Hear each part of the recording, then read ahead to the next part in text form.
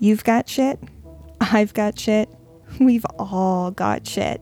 So let's therapize that shit with your host, me, Joy Gerhard.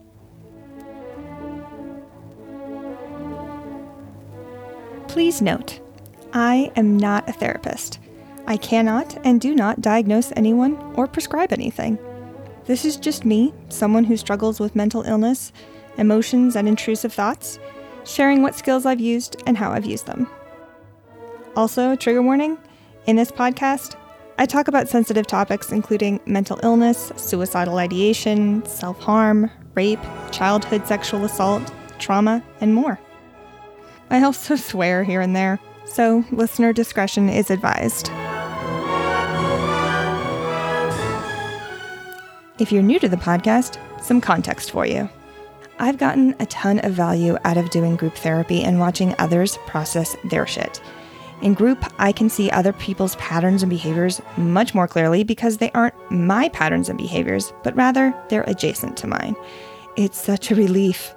I want to share this relief with you via this podcast, wherein I practice skills while actually in the thick of shit. Each episode, I typically do an introduction and provide some context. Then I play a recording of me actively dealing with shit. This isn't me talking about psychology or theories. I'm actually in distress, having strong emotions and strong urges.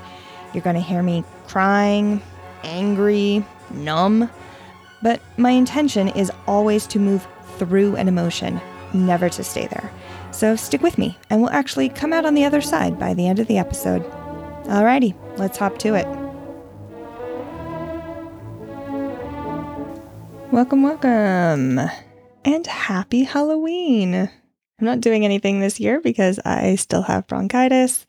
It's the cough that never ends. So I will be staying home today and watching a bunch of horror movies. I've been watching one a day for the last 3 weeks, and today it's just going to be a marathon of a bunch of my favorite horror movies. My favorite of which, in case you were wondering, is The Exorcist, the director's cut, ideally, because it has a lot of additional creepy stuff in there that the theatrical release does not. Okay, so this episode is a continuation of the previous episode 25. And if you haven't listened to that one, this episode won't make sense. So stop whatever you're doing and go listen to that one first, because that one gives all of the context for this episode, because I'm not going to repeat all of the context here. I will, however, do a brief recap.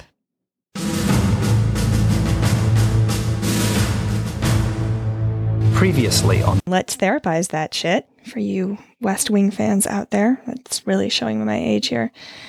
Alrighty, on the previous episode, I was filling out a questionnaire for an autism assessment and had a ton of very, very strong distress come up. I couldn't have told you what the emotion was. It felt like fear because there was a I'm in danger component, but it also felt like disgust because I felt sick to my stomach, and also maybe sadness because I kind of wanted to curl up and hide and be alone. So I dug into Emotion Regulation Handout 6, which dedicates a page to each of 10 main families of emotions. So what events and thoughts trigger those emotions, what each emotion feels like in our bodies, what each emotion looks like from the outside, and how each emotion echoes and lingers throughout the day. And in going through the pages for each emotion, I realized that I was experiencing shame, specifically around these 3 statements on the questionnaire. Number 1, I have trouble keeping up with the flow of conversation. Number 2, I am awkward in turn-taking interactions with others. I have a hard time keeping up with the give and take of a conversation. And number 3, I do not recognize when others are trying to take advantage of me. As I said in much more detail in the disclaimer for the previous episode, this is not justified shame. It is not justified shame. It is valid.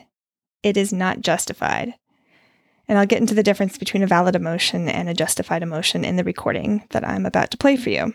So given that I know my shame around having certain symptoms of autism is not justified, and I don't want to feel shame, what do I do now? I'm so glad you asked. And in a second, I'm going to pass the mic to past Joy so she can tell you the answer. The recording I'm about to play for you was recorded just a few hours after the bulk of the recording from the previous episode. It was recorded on April 2nd, 2022. This commentary is being recorded on October 31st, 2022, so about 6.5 months later. Some brief orientation before I play the recording for you. Most of the skills I reference are from the DBT manual by Marsha Linehan. DBT stands for Dialectic Behavioral Therapy and is my therapy type of choice. The manual is linked in the description both in PDF form and where you can buy a hard copy. And whenever I'm quoting the DBT manual or really anyone else's work other than my own, as you just heard when I read the statements from the questionnaire, I turn on reverb so that I sound like I'm in a Benedictine monastery, or more accurately, a Benedictine monastery bathroom. And one more thing before I forget, a huge thank you to my Patreon supporters, Anne and Ruth. Y'all are rock stars and are 92.3% of the reason that this podcast exists for public consumption. So thank you so much.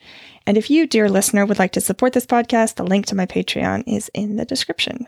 Okay, so that pretty much covers everything. Let's dig into our recording. Past Joy, take it away.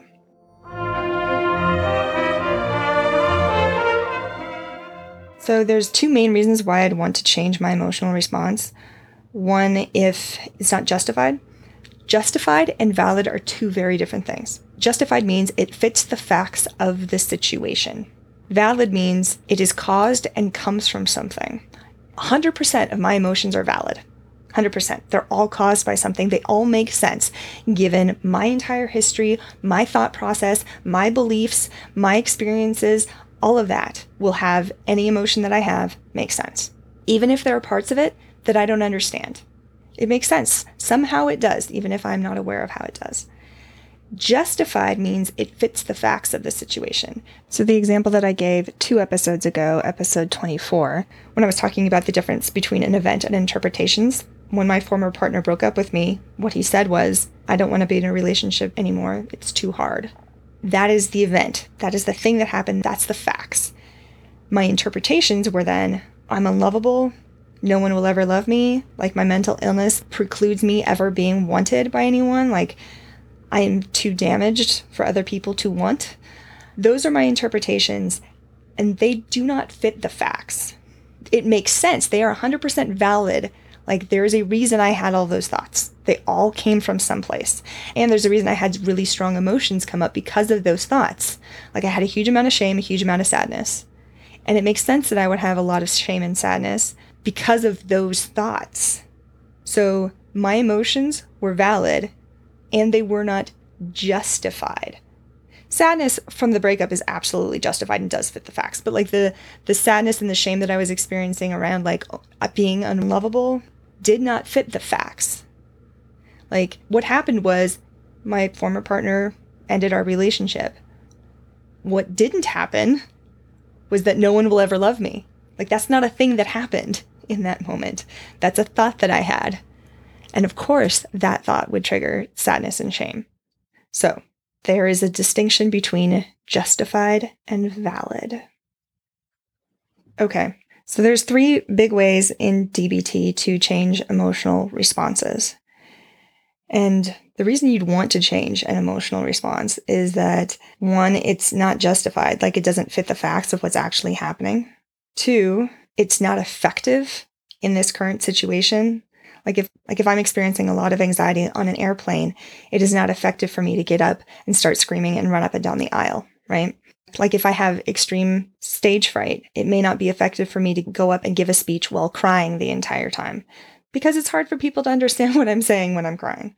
So there's nothing wrong with those emotions. It's that expressing them in that moment, in that situation is not effective. Okay, so changing emotional responses, there's 3 big tools that DBT uses, and this is from Emotion Regulation Handout 7. Number 1, check the facts. 2, opposite action. And 3, problem solving. So let me say more about each of those. Check the facts. Check out whether your emotional reactions fit the facts of the situation. Changing your beliefs and assumptions to fit the facts can help you change your emotional reactions to situations. And that's absolutely true. Like a lot of my despair post-breakup was because I was having the thought, no one will ever love me. And that's totally future-based. I don't know the future. And once I could identify that that was the thought that was triggering a lot of my shame and a lot of my despair, I could get that little pry bar in between the event, the breakup, and my thoughts about the event and create some space. And there was absolutely still sadness. Like, it was sadness at no longer being with my former partner. There was sadness at like having to move out and the loss of the life that I thought I was going to have. And all of that is absolutely justified and absolutely valid.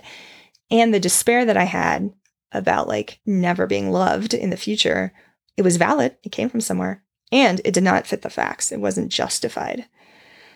I was aware, and there are podcast episodes about this, that getting that pry bar in between and checking the facts and distinguishing the event from my interpretations is what had me shift out of like abject despair and shame to just deep sadness. I don't want to say just deep sadness, because it was still a lot of sadness. And it wasn't this kind of like, my life is over type sadness. It was a lot more bittersweet, I guess. So yeah, like it says here, changing your beliefs and assumptions to fit the facts can help you change your emotional reactions to situations. Okay, the second way to change emotional responses is opposite action. When your emotions do not fit the facts, or when acting on your emotions is not effective, acting opposite all the way will change your emotional reactions. And that's what we're going to talk about today. But the third thing on this page here is problem solving. When the facts themselves are the problem, solving the problem will reduce the frequency of negative emotions. So I'm trying to think of a good example for that. Oh, my mom with the door lock. So I told this story in part 1 of this episode. My mom, for my entire adult life, has just walked into my room without knocking, or will knock and then not wait for me to say anything and just come in. And that fact that she does that was a problem and was causing a huge amount of distress for me. Like, I was furious a lot of the time. So solving the problem, like putting a lock on the door. And I also put a sign out there that says, do not knock, do not talk through the door, no exceptions. That certainly, like, it reduced my anxiety like a ton. I had spent all this time judging and wanting her to just change her behavior because she heard my boundaries and wanted to respect them. And me judging her was not solving the problem. So solving the problem, putting a lock on the door, like, made a marked difference in my anxiety levels, like big, huge difference, and my anger also. So those are the 3 main ways of changing emotional responses. We're going to focus on opposite action, which, again, per Emotion Regulation Handout 7, when your emotions do not fit the facts, or when acting on your emotions is not effective, acting opposite all the way will change your emotional reactions. I am clear that the shame that I'm experiencing and that I described in the previous episode doesn't fit the facts. Like, I'm having a deep, oh my God, like, I'm having such, my gut is so tense right now, like pit in my stomach. There's I'm dreading. Oh my God, this is trippy. I am, like, logically, with my brain, aware that my friends will probably not reject me because of my experience around conversations. So I don't think shame fits the facts. I don't think I will be rejected or judged, and I'm still having shame. So how do I know to use opposite action instead of, say, problem solving? This is Emotion Regulation Handout 9, entitled Opposite Action and Problem Solving, Deciding Which to Use. Opposite action is acting opposite to an emotion's action urge. So, like, for me, shame has me want to hide. Problem solving is avoiding or solving a problem event. So the first question I'm going to ask is, does this emotion fit the facts? What skill do I use here? Check the facts. That's Emotion Regulation Handout 8. Let's talk about that. So we're going to take a brief detour away from Emotion Regulation Handout 9 for a second. The question we're trying to answer here is which skill to use to change my emotional response. We'll come back to this choose your own adventure sort of flow of questions in a second, because right now we're going to go talk about Emotion Regulation Handout 8, which is check the facts. And I will make a very obvious note when we have returned to Emotion Regulation Handout 9 and the detour is over. Emotion Regulation Handout 8 is check the facts. Let's start by addressing what are facts. Seems like a fairly obvious question, and yet somehow it's not. Many emotions and actions are set off by our thoughts and interpretations of events, not by the events themselves. So chronologically, there's an event that triggers thoughts, and the thoughts trigger the emotions. Our emotions can also have a big effect on our thoughts about events. So chronologically, you'd have an event that triggers emotions, and the emotions trigger thoughts. I know this is getting a little bit into the weeds here. We've talked about this before when I talked about the e-wheel, which is Emotion Regulation Handout 5, the alternative version that I've linked in the description. That an event can happen, and we can have emotions as a direct result of the event itself. There's no interpretations. The event happens, we have emotions. Like getting scared. Somebody jumping out at me in the hallway will trigger fear. I don't have to have thoughts, oh my God, I'm in danger. That then triggers fear. No, the event triggers the emotions. And then I can have thoughts as a result of that. Absolutely. Like, the person who jumped out at me is an asshole. I'm not safe in my own home. Like, all of these other thoughts can happen afterwards. Or the event can happen, and that triggers thoughts. So the event itself is not what causes our emotions. The event causes thoughts, which then trigger emotions. And I've used this example over and over again. I'm just going to be repeating, this whole podcast is me repeating myself because I'm trying to drive home the points for myself and also for you, dear listener. But an event can happen, like my partner breaking up with me, and I can have the thought, I'm going to be alone forever, and that will trigger despair. The thing is, I'm going to be alone forever wasn't what happened. My partner broke up with me. That's what happened. And that event, being broken up with, can absolutely trigger sadness. Of course it does. And that's justified. And if I'm experiencing despair, that's an intensity of sadness that is not congruent with the facts. The sadness is justified. The despair is not. It doesn't fit the facts. Both of them are valid. Like, if I'm having despair, that despair is coming from somewhere and makes sense given what preceded it. Of course, the thought, I'm going to be alone forever, would trigger despair. And it doesn't fit the facts. So, getting back to Emotion Regulation Handout 8 here, examining our thoughts and checking the facts can help us change our emotions. How to check the facts? I'm so glad you asked. I'm about to tell you. Step 1, ask, what is the emotion I want to change? And if you are like me and have alexithymia, an inability to know what emotion you're having, the Emotion Regulation Handout 6, which is Ways of Describing Emotions, is really super helpful for that. Step 2, ask, what is the event prompting my emotion? Describe the facts that you observed through your senses. Challenge judgments, absolutes, and black and white descriptions. Something to keep in mind, I've said before that the way to observe, and observing is a mindfulness skill described in Mindfulness Handout 4, if you want to read more about it, is to use your 5 senses. And the 5 senses are touch, taste, hearing, sight, and smell. Another sense that we have is introspection, like our ability to know what's going on inside of us so we can observe our thoughts, and we can also observe our internal body sensations, like, stomach gurgling, or you have a sore throat or whatever. You're not touching anything, but you can feel it inside your body. So that also is included in what we can observe. We can't observe those things for anybody else, but we can observe them for ourselves. So again, step 2 was, what is the event prompting my emotions? Describe the facts that you observed through your senses, which includes introspection, and challenge judgments, absolutes, and black and white descriptions, which is the skill of non-judgment. And that's Emotion Regulation Handout 5. I've gone over that in past episodes a ton because I judge a lot, so I'm constantly having to work on practicing non-judgment. Step 3, ask, what are my interpretations, thoughts, and assumptions about the event? Think of other possible interpretations. Practice looking at all sides of a situation and all points of view. Test your interpretations and assumptions to see if they fit the facts. Step 4, ask, am I assuming a threat? Label the threat. Assess the probability that the threatening event will really occur. Think of as many other possible outcomes as you can. Step 5, ask, what's the catastrophe? Imagine the catastrophe really occurring. Imagine coping well with a catastrophe through problem solving, coping ahead, or radical acceptance. Step 6. Ask, does my emotion and/or its intensity fit the actual facts? Check out facts that fit each emotion. And there's a handout for that. Emotion Regulation Handout 8A gives examples of emotions that fit the facts, like they're justified.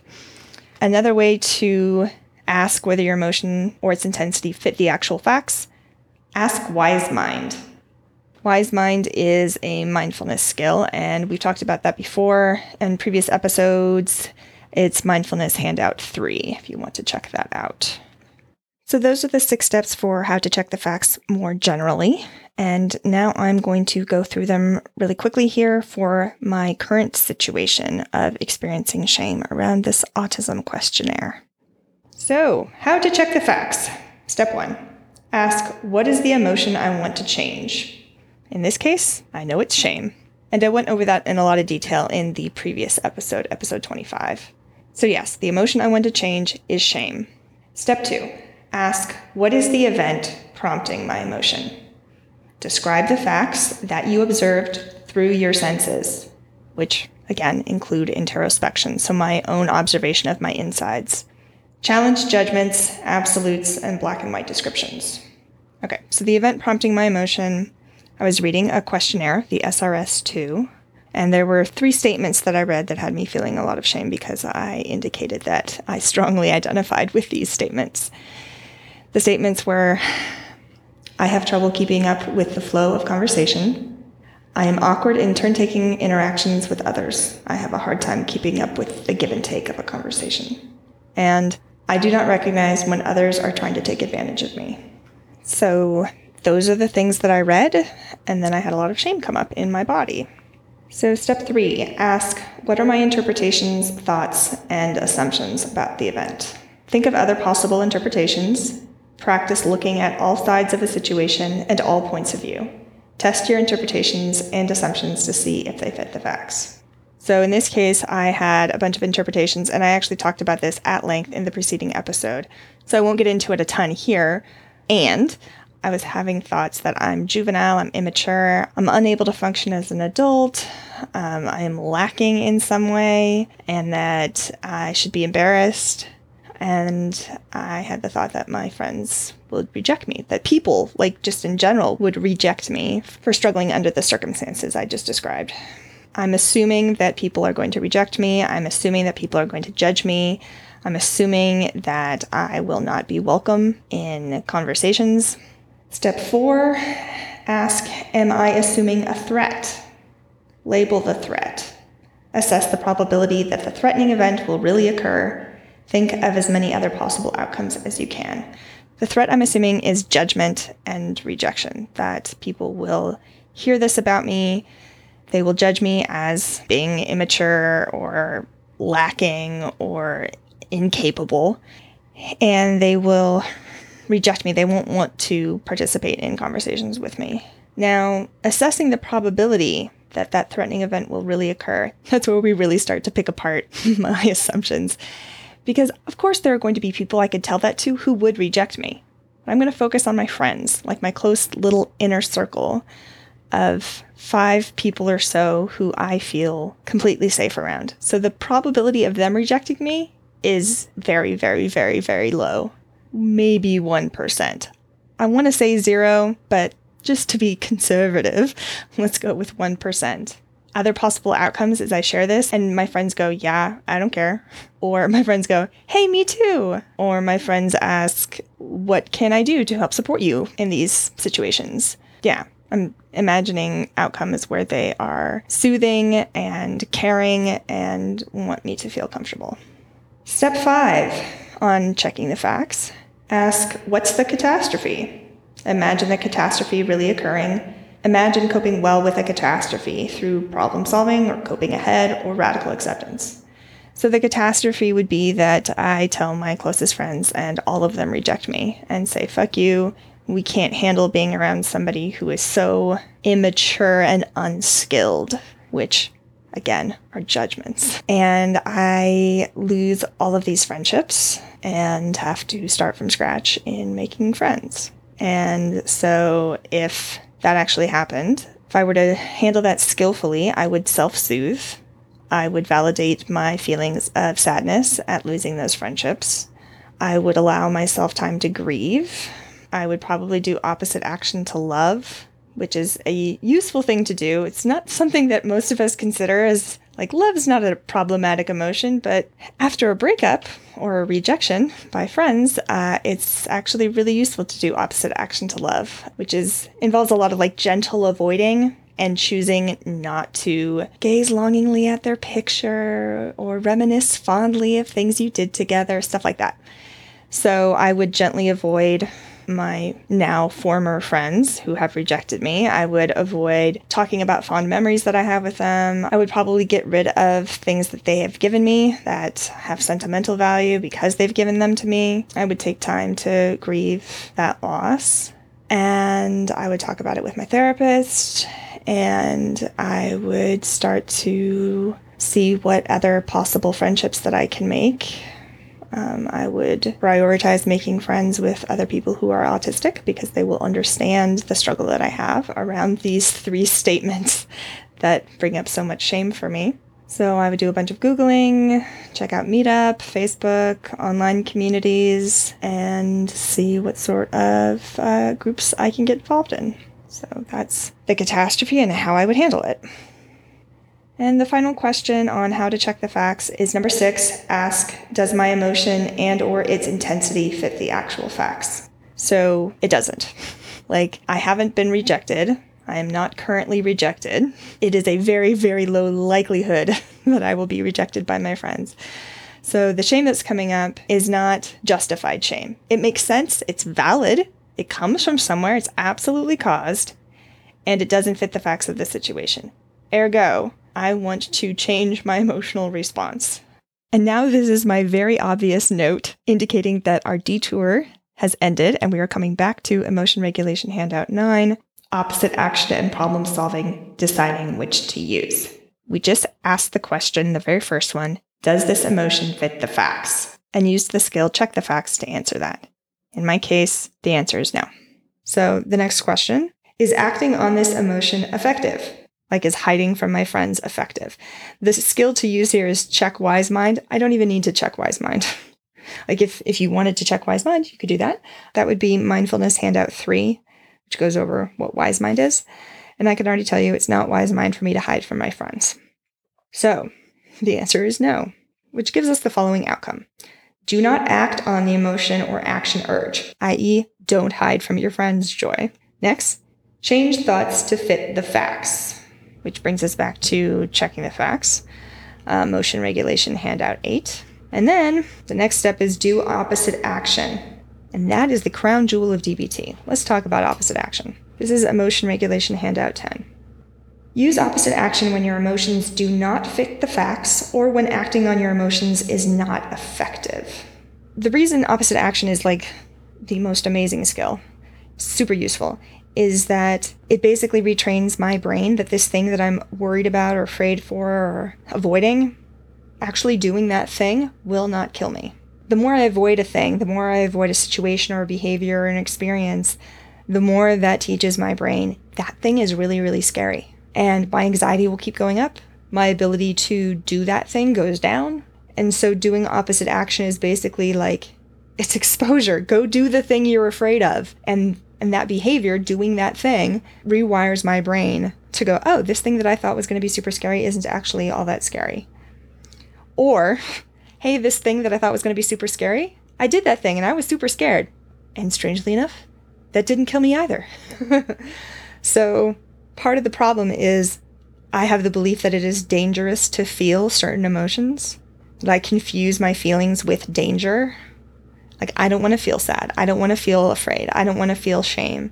So I avoid whatever thing would trigger those feelings. And the thing is, my emotions aren't dangerous. Like, they won't kill me. And by avoiding my emotions, I'm basically lowering my tolerance, like decreasing my tolerance to feeling strong emotion. feeling my emotions is it's like a vaccine. It's like inoculation. Oh, I can feel sadness. Like I know how to do that.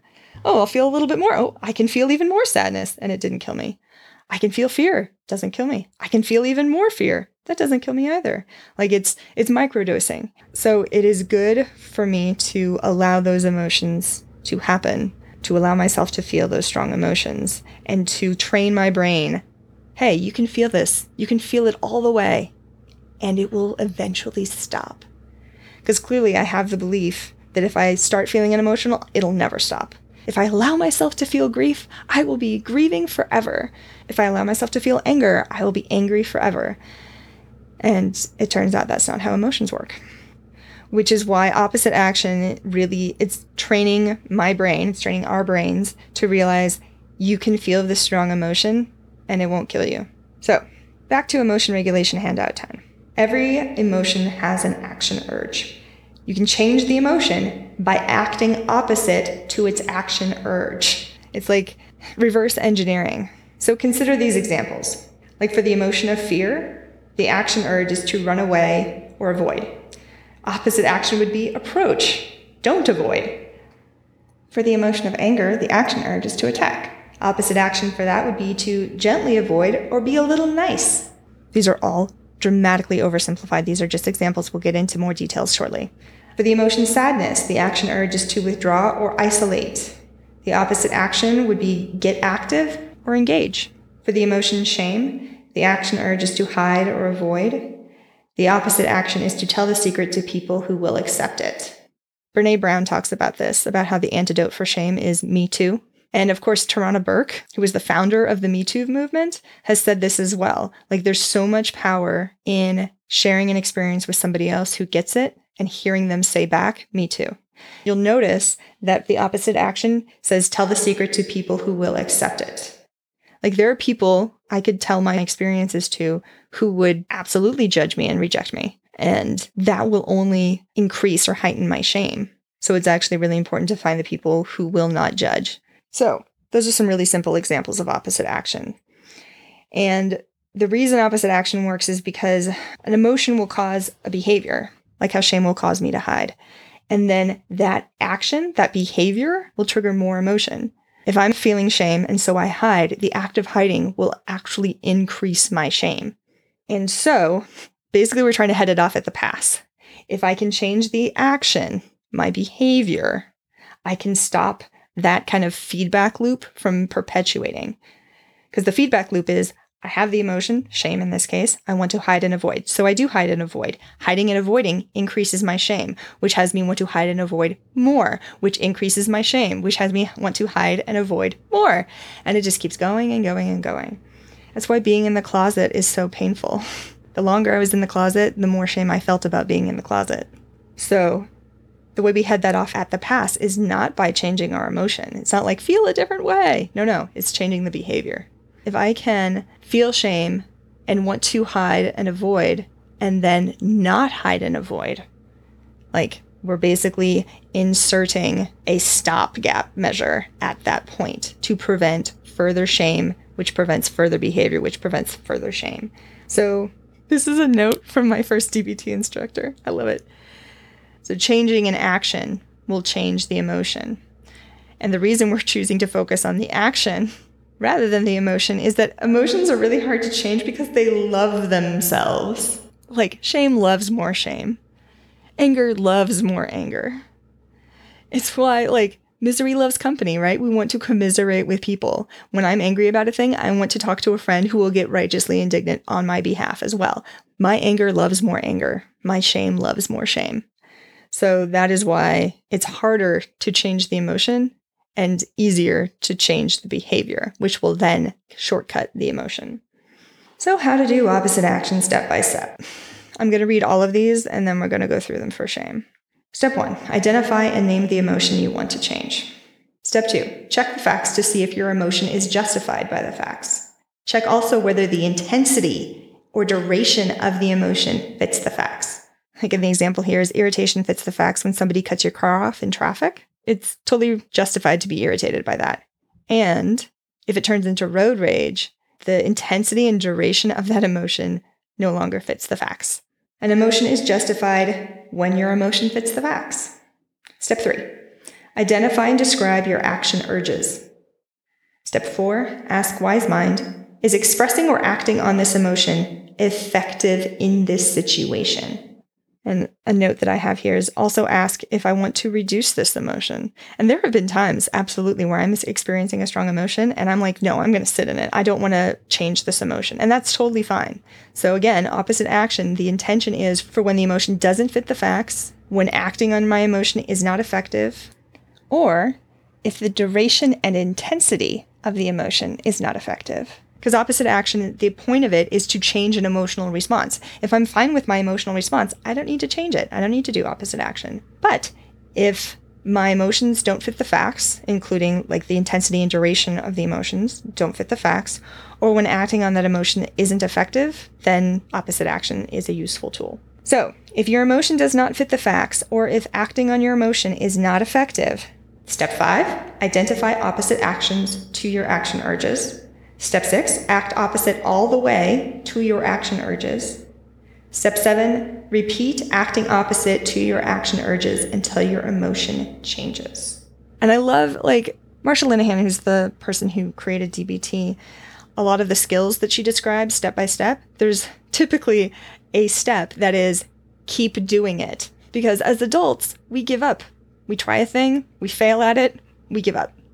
Like my sister and I, hi Ruth, we'll play catch together, and we're both right-handed. And when we try to throw left-handed, it's a shit show. Like, I forget what my arm is. I forget what throwing is. I forget what physics is. I don't know what my body is. Like, it is a mess. And most of the time, I'll throw left-handed and then stop. My sister and I will purposefully like, okay, we're going to throw left-handed for this game of catch we're having, like for the duration of it. And we actually make a huge amount of progress very quickly. But the only reason we ever discovered that was because we didn't stop after the first 1 or 2 pitches. So continuing to use the skill, even when it doesn't feel like it's working at the onset, is part of the skill. It's part of what has me learn the skill. It's part of what has me become skillful at the skill, is that I keep using it over and over and over again. So let's get to opposite action around shame. This is Emotion Regulation Handout 11, Figuring Out Opposite Actions, which is a lot like Emotion Regulation Handout 6, in so much as each emotion gets its own page. So, shame. Shame fits the facts of a situation whenever A, you will be rejected by a person or group you care about if your personal characteristics or behavior are made public. I was going to say there's B. There's no B. That's just the one. That's when it fits the facts. When you will be rejected by a person or group you care about if your personal characteristics or behavior are made public. Shame does fit the facts in that case. So next we've got follow these suggestions when both shame and guilt are not justified by the facts or are not effective. So given that shame does not fit the facts in this case, here are opposite actions for shame. Do the opposite of your action urges. For example, make public your personal characteristics or your behavior with people who won't reject you. 2, repeat the behavior that sets off shame over and over without hiding the behavior from those who won't reject you. So those are the opposite actions. Now, if we want to crank it up to 11 and go all the way, here are all the way opposite actions for shame. No apologizing or trying to make up for a perceived transgression. Take in all the information from the situation. So that's basically don't avoid. Because remember, shame has me want to hide or run away or avoid. So take in all the information from the situation is an opposite action to shame. And lastly, change your body posture. Look innocent and proud. Lift your head, puff up your chest, maintain eye contact, keep your voice tone steady and clear. Because there's ways to do opposite action part way that are actually going to make things worse. So here's an example of partial opposite action that actually will make things worse. Let's say I have social anxiety and being in parties is really uncomfortable for me. That I'm really worried I'm going to look like an idiot, that people will be judging me, etc. Let's imagine a situation where I'm invited to a party of all of my closest friends. Like these are people that I know will not reject me. Opposite action would be going to the party and staying at the party and like going to additional parties and staying at those parties And if I go to that party and I am a wallflower the entire time and I'm like hiding in the kitchen or hiding in the bathroom and avoiding people, and like when people do talk to me, like I'm folded in on myself and I'm really super timid, that experience, like that body posture and the hiding will communicate to my brain, oh yeah, parties are super scary. So going to the party doesn't alleviate my fear. It actually increases it because now I'm here and see how scary it is. I have to hide and I can't look people in the eye and I can't talk to people and I'm super, super, super awkward. And this is bad, bad, bad, bad, bad. So you'll notice opposite action, but not all the way. And that opposite action is actually training my brain. Yeah, this is super scary and it will make things worse for me. All the way opposite action in this case would be going to the party and not hiding, standing up super tall, engaging in conversations, interacting with people, keeping my head up, staying at the party the whole time. That's going to be the thing that will train my brain. You're not in danger. I could still be really uncomfortable. It could still not be my jam. And I'm not having the experience of fear, of like panic or anxiety. It's more just like, this is not how I would choose to spend my evening. And yet here we are, It changes my emotional response, the strength and duration of that panic and that anxiety. So opposite action all the way is a big deal. So again, for shame, opposite actions for shame include make public your personal characteristic or your behavior with people who won't reject you. Repeat the behavior that sets off shame over and over without hiding the behavior from those who won't reject you. So in my case, it would be talking to my friends. Oh, I'm having, my stomach is so upset right now. Opposite action would be talking to my friends over and over again and telling them that I have a hard time having in-person conversations and tracking with the flow of conversations. Oh, I can feel it in my body. It's so uncomfortable. Oh my God. Okay, I'm doing opposite action right now because I really want to just curl up in a ball. I'm doing willing hands. My hands are open, palm up. My shoulders are back. I'm sitting up super tall. Opposite action here would be telling my friends that I have trouble keeping up with the flow of normal conversation and that I feel awkward in turn-taking interactions with others. I have a hard time keeping up with the give and take of a conversation.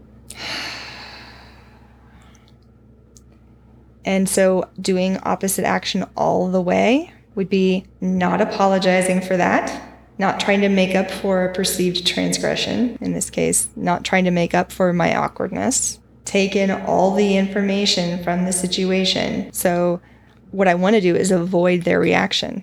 I don't want to see how they process it. That feels really super dangerous.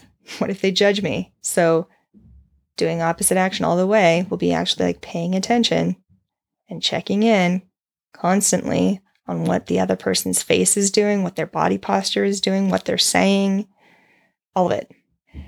And of course, the last step here, all the way opposite action for shame, is changing my body posture. So sitting up super tall, chin up, looking proud, puffing out my chest, using a loud voice. Not super loud, but not kind of becoming super timid, I guess.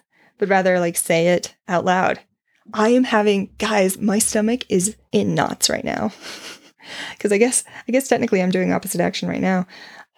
Because I'm sharing something with people who won't reject me. I'm reasonably sure that if you're listening to this podcast and you're still listening, that you're not rejecting me. Either way, I have no way of knowing.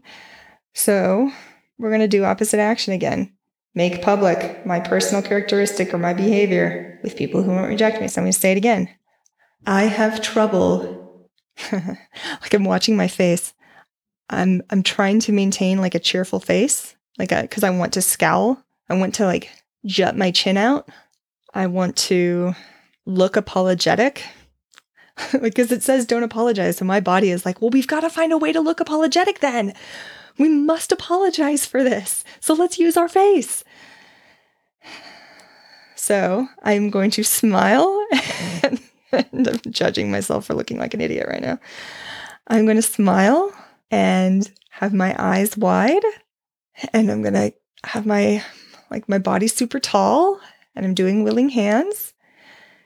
I have trouble keeping up. Nope, smile, Joy. I'm like, I can feel my jaw tensing and I'm trying to stop that. Okay. I have trouble keeping up with the flow of a normal conversation. I'm judging myself for looking really, really silly right now. I have trouble keeping up with the flow of a normal conversation. I am awkward in turn-taking interactions with others. For example, I have a hard time keeping up with the give and take of a conversation. I have a hard time keeping up with the give and take of a conversation. The discomfort I'm feeling has moved up from my gut, like it's kind of now in my chest and like the back of my throat a bit. I have trouble keeping up with the flow of a normal conversation. I have a hard time keeping up with the give and take of a conversation. Another one that I have shame around is I do not recognize when others are trying to take advantage of me.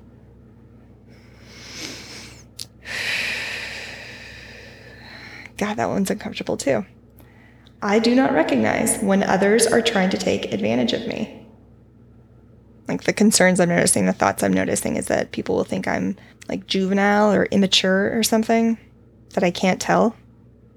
And that then I'll be like, oh my God, if we can't trust Joy to take basic safety precautions, then what else can't we trust her for?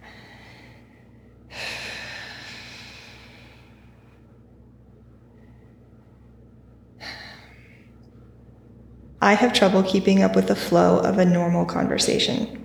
I am awkward in turn-taking interactions with others. I have a hard time keeping up with the give and take of a conversation. I do not recognize when others are trying to take advantage of me. So I'm having a very strong shame response.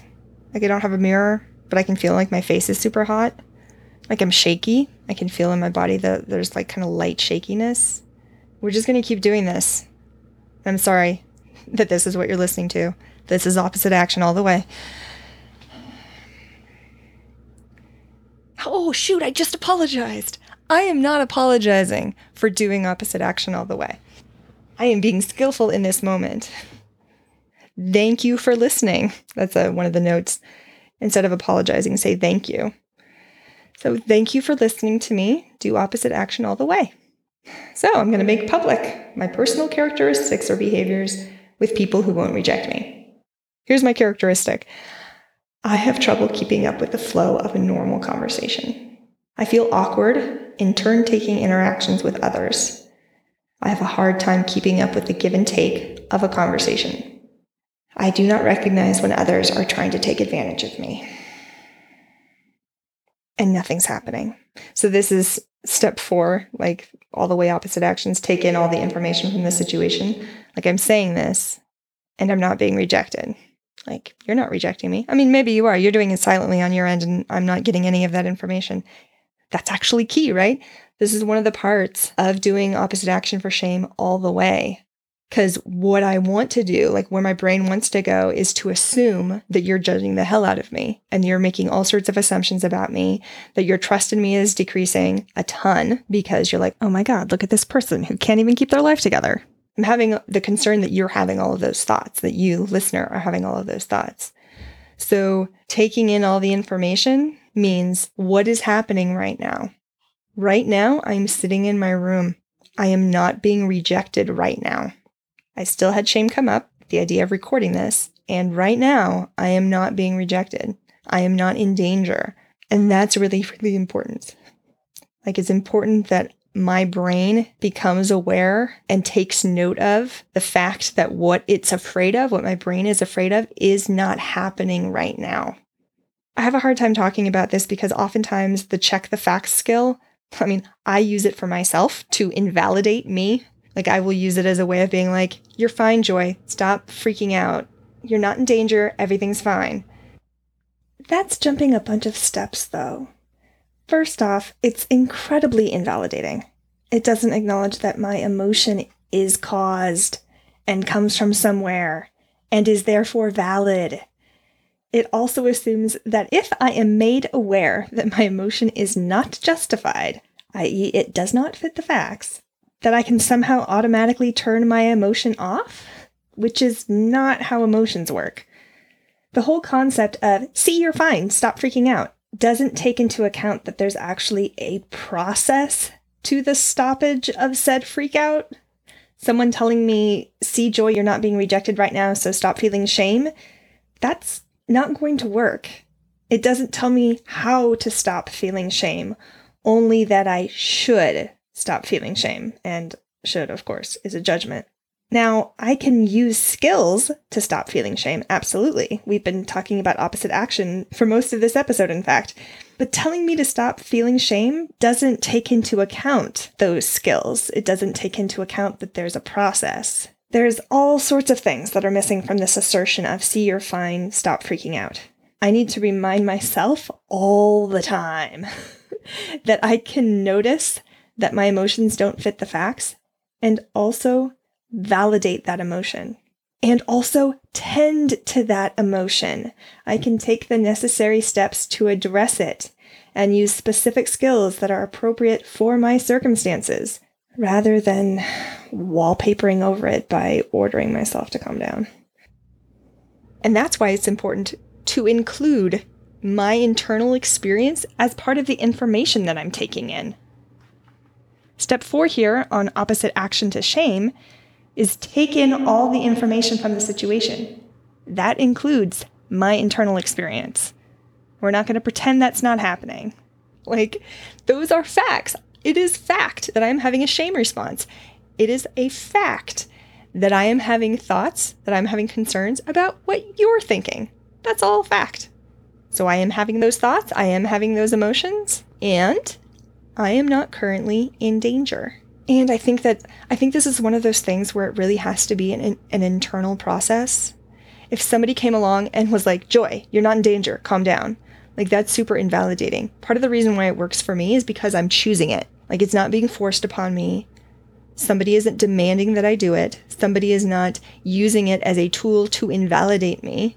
I am choosing in this moment to take in all of the things, all of the facts from the situation. I am choosing to take in my physiological response, inside me, where I have muscle tension, where energy feels blocked, I feel kind of constipated, I guess. I'm choosing to take in the thoughts that I'm having. Yes, those are absolutely thoughts I'm having. Look at those thoughts. Hi, thoughts. And I'm also choosing to take in the fact that I am not in danger right now. I'm sitting in my room. My space heater is happily humming away. I am safe. I am not being rejected in this moment. And what that's doing is it's training my brain to go, hey, just because you have a shame response doesn't mean that you're actually being rejected. And I don't like the word just. Let me rephrase it. Having a shame response does not mean I'm being rejected. I can have a shame response without being rejected. It's a thing my body does. My brain will have concerns. Oh my God, my friends are going to think I'm a child who doesn't have basic social skills. I can have that concern. I can have the thought, I'm worried that that will happen. That can trigger shame. And I can have an emotional reaction. I can have a shame response in my body. And all of that can happen without me actually being rejected. Because that's the problem with emotions, right? If I'm feeling afraid, I will believe that I'm in danger. Well, if I'm feeling afraid, it's because there's a reason to feel afraid. And there's a cause of that fear, and that fear may not fit the facts of the situation. I have periodic panic attacks at the gym. I used to have them all the time. Now I can feel them coming, and I can manage them before they blow up. It makes total sense that I would have fear show up at the gym. It makes total sense that I would have fear when I'm in a room with only men. It would make total sense that I would have fear when I'm seeing large groups of men chatting together and I'm hearing male voices. It makes total sense that having all of those experiences, taking in that information at the same time as I am exerting myself, I'm lifting weights, my heart rate is up. It makes total sense that I would take in that information about the men that are in the gym with my heart rate up, and that I would feel like I'm in danger. That all makes sense. And I am not actually in danger. So that's why, taking in all the information, it's important to do it in a validating way, I think. Oh, I'm having these thoughts, I'm having these body sensations. And of course, I would have those thoughts and those body sensations. Makes total sense. And brain, body, I need you to be aware that that reaction that you're having isn't aligned with the facts. Sometimes I have those reactions because that's what my body does, even when there is no threat. Sometimes I will have a thought that will trigger emotions. And of course, that thought would trigger those emotions. Of course, having the thought, no one will ever love me, being mentally ill precludes me from ever finding love. Of course, that thought would trigger despair. Like, of course it would.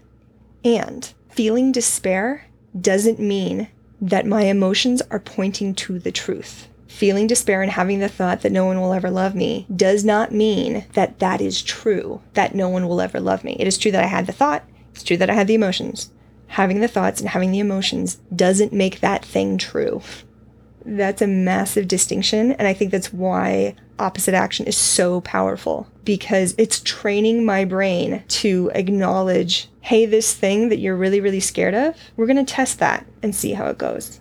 So I can have the emotion reaction of shame, and I can have the thoughts, my friends are going to think I'm incredibly immature and juvenile, that I struggle keeping up with conversations. Like, that's a thought that I have. It doesn't mean that that is actually what will happen. Right now, I am not feeling shame. Fucking hell. Why does this, why did this work? Joy, you just spent the last hour explaining why this works. But really doing it over and over and over again. Saying, I have trouble keeping up with the flow of a normal conversation. Saying, I feel awkward in turn-taking interactions with others. I have a hard time keeping up with the give and take of a conversation. Saying that, and then paying attention, it's kind of like, did it work? Did it happen? Saying those things and then paying attention, step 4, taking all the information from the situation, is basically saying to my brain, hey, the thing you thought was going to happen, did it happen? What my brain does is it looks for patterns and it wants to predict into the future as a way of keeping me safe. So it's good to test those predictions. It's vitally important. It's like recalibrating my instrument being my brain. Like, what happens if your bathroom scale, every time you step on it, it gets off by a pound? So if you step on it every day, by the end of the year, it is off by 365 pounds. And if I relate to my bathroom scale as like the truth about how much I weigh, yikes, right? So it's good to recalibrate. It's good to actually make sure that my prediction making machine is as accurate as can be expected, I guess. Because I can't tell the future. None of us can tell the future. Because what our brain does in order to predict the future is that it takes current experiences and past experiences and projects them into the future. And if I'm selectively cherry picking my data and saying, see, look how much shame I had when I talked about my struggles in keeping up with a conversation. I had such a huge shame response. Like, oh my God, that's super dangerous. I can't tell anybody about that. I must shut down. Don't tell anyone. Go back in my closet. Keep everything even keeled. Of course, those are the thoughts that I have, because shame did come up. Very, very, very strong shame came up. And it's also important for me to pay attention to the fact that I am not in danger.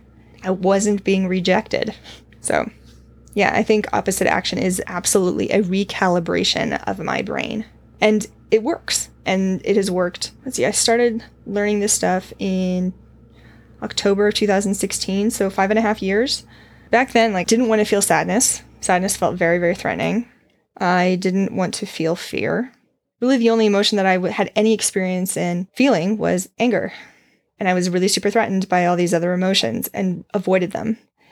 And I had to practice feeling them, allowing myself to feel them and constantly check in of am I in danger right now while I'm feeling sad? Am I in danger right now if I'm feeling afraid?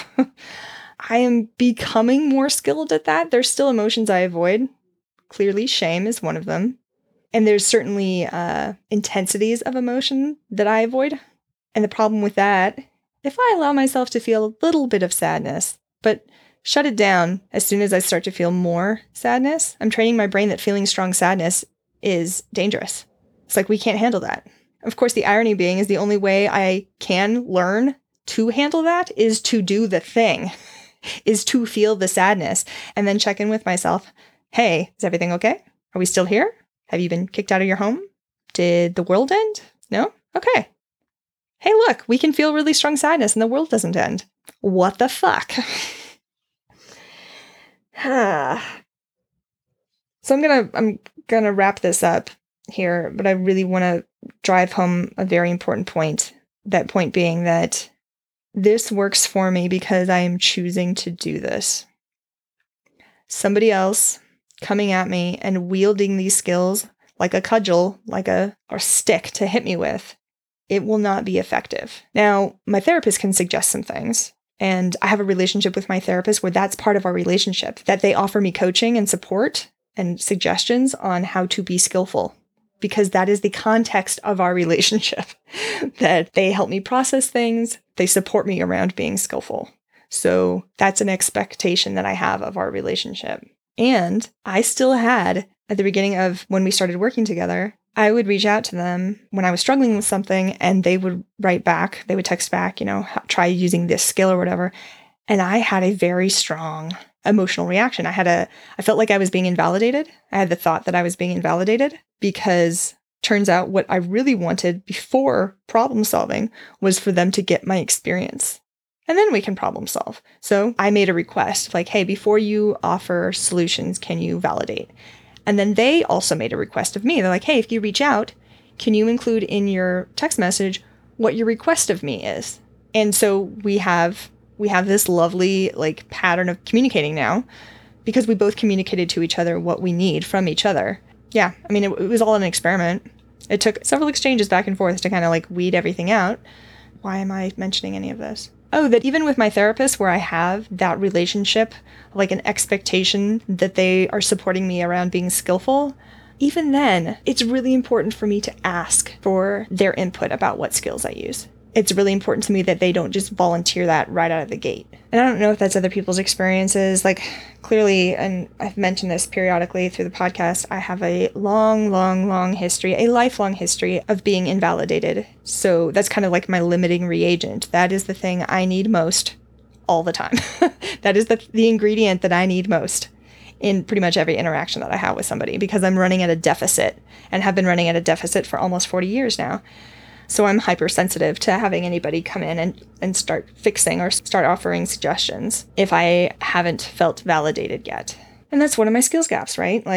I would like to live in a world where other people's invalidation of me don't knock me off my axis for hours, days, weeks. So that's one of the things I'm doing in exposure with my therapist is doing exposure to invalidation so that I can actually experience invalidation from other people and not have it feel like a body blow. The intent of the exposure is not to convince myself that it's not painful. That's not it at all. The intention of exposure is to be hey, let's get you a little bit more resilient so that the pain doesn't knock you on your ass every time. And in doing so, if I'm a little bit more resilient, I can be more effective in those situations. And say things like, hey, I get that you're trying to problem solve right now. That's not my chief need. What I need from you right now is validation. And if the person doesn't know how to validate, I can be like, great, that's really what I need right now. And if you don't have that skill, we can talk about something else. It allows me to actually look at the situation a little bit more, I guess, objectively of what works and what doesn't work for me. If it turns out you don't have that skill of validation, then I won't have this conversation about my emotions with you because that is what I need right now is validation. There's nothing wrong with you. There's nothing wrong with me. These are my needs. And if you can't meet my needs, I need to go find somebody else who can, i.e. myself. That's the end goal, is to be able to validate myself. So I've babbled on enough. Let's check in with Future Joy and have her wind things down. Take it away.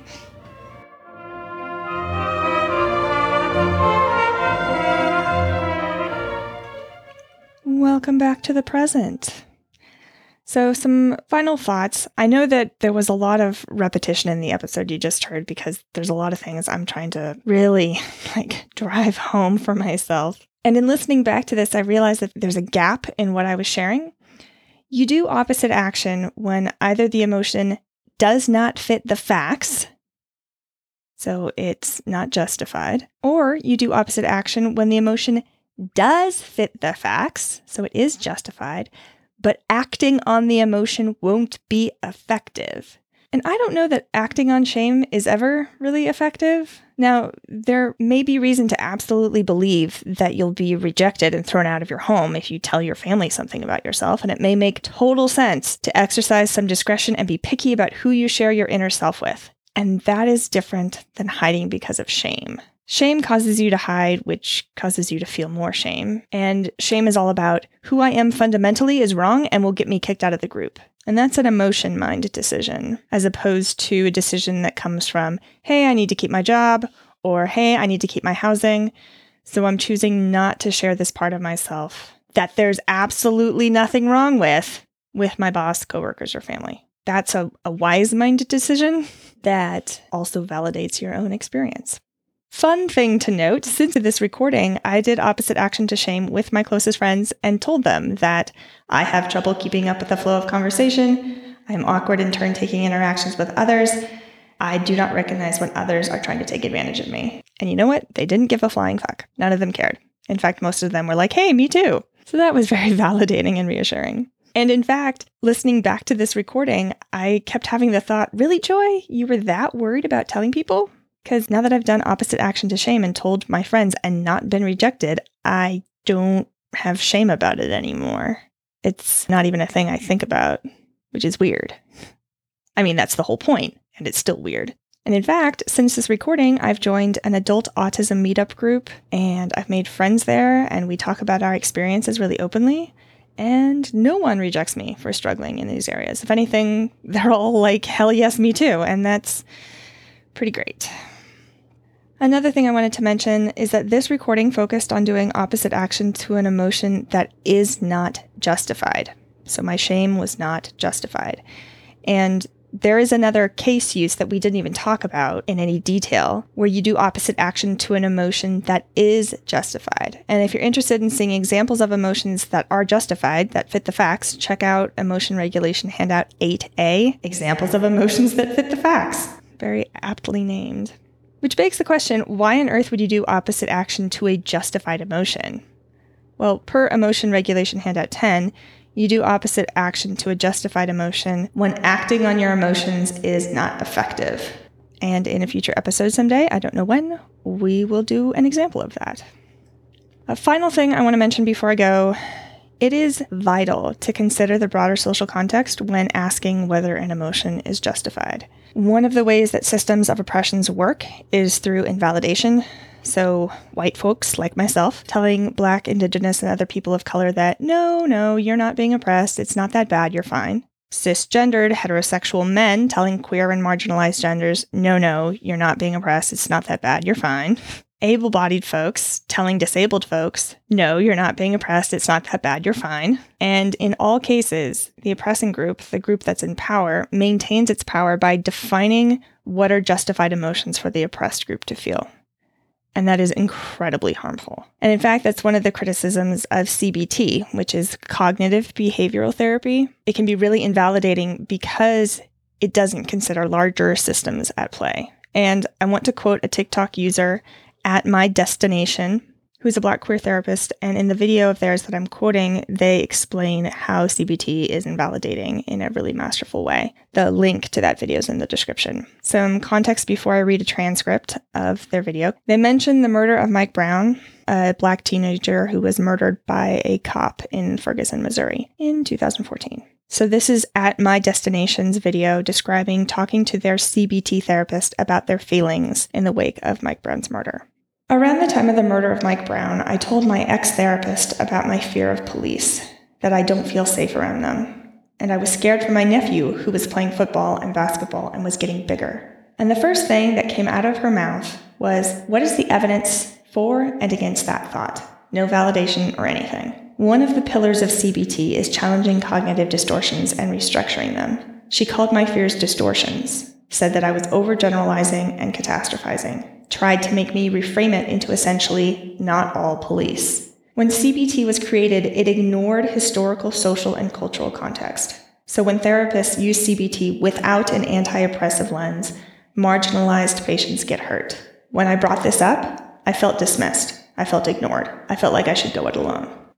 So this TikToker at My Destination said, When therapists use CBT without an oppressive lens, marginalized patients get hurt. The same can be true for DBT. That's what I meant earlier in the recording when I said that the DBT skill check the facts can be used as a way to invalidate, and that I use it as a way to invalidate myself. Questioning the justification of an emotion without considering the larger social context can absolutely be invalidating. That larger social context is part of the facts and must be included when considering whether an emotion fits the facts, i.e. is justified. Which is why it's vital that therapists use an anti-oppressive lens. It's vital that marginalized groups have access to therapists who represent them, and it's vital that marginalized folks have the ability to become therapists. All of that is super, super important. Alrighty, I'm going to descend from my soapbox and go watch a horror movie because it's Halloween. Stay safe out there, y'all, and as always, thank you for listening. If you like what you're hearing and you find it useful, please do consider supporting me on Patreon. The link is in the description. And also feel free to drop me a line on social media if you have any questions, comments, concerns, queries, etc. I still don't know how to end this, so I'm going to just do my usual thing and end it super abrupt.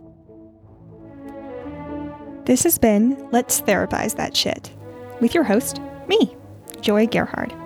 If you like what you heard, please rate, review, subscribe, and tell your friends about it. I'll see you next time. Intro and outro music is Swan Lake Opus 20 by Tchaikovsky, performed by the London Symphony Orchestra, conducted by Anatoly Fistulari, and released on LP by Richmond High Fidelity London Records in 1952.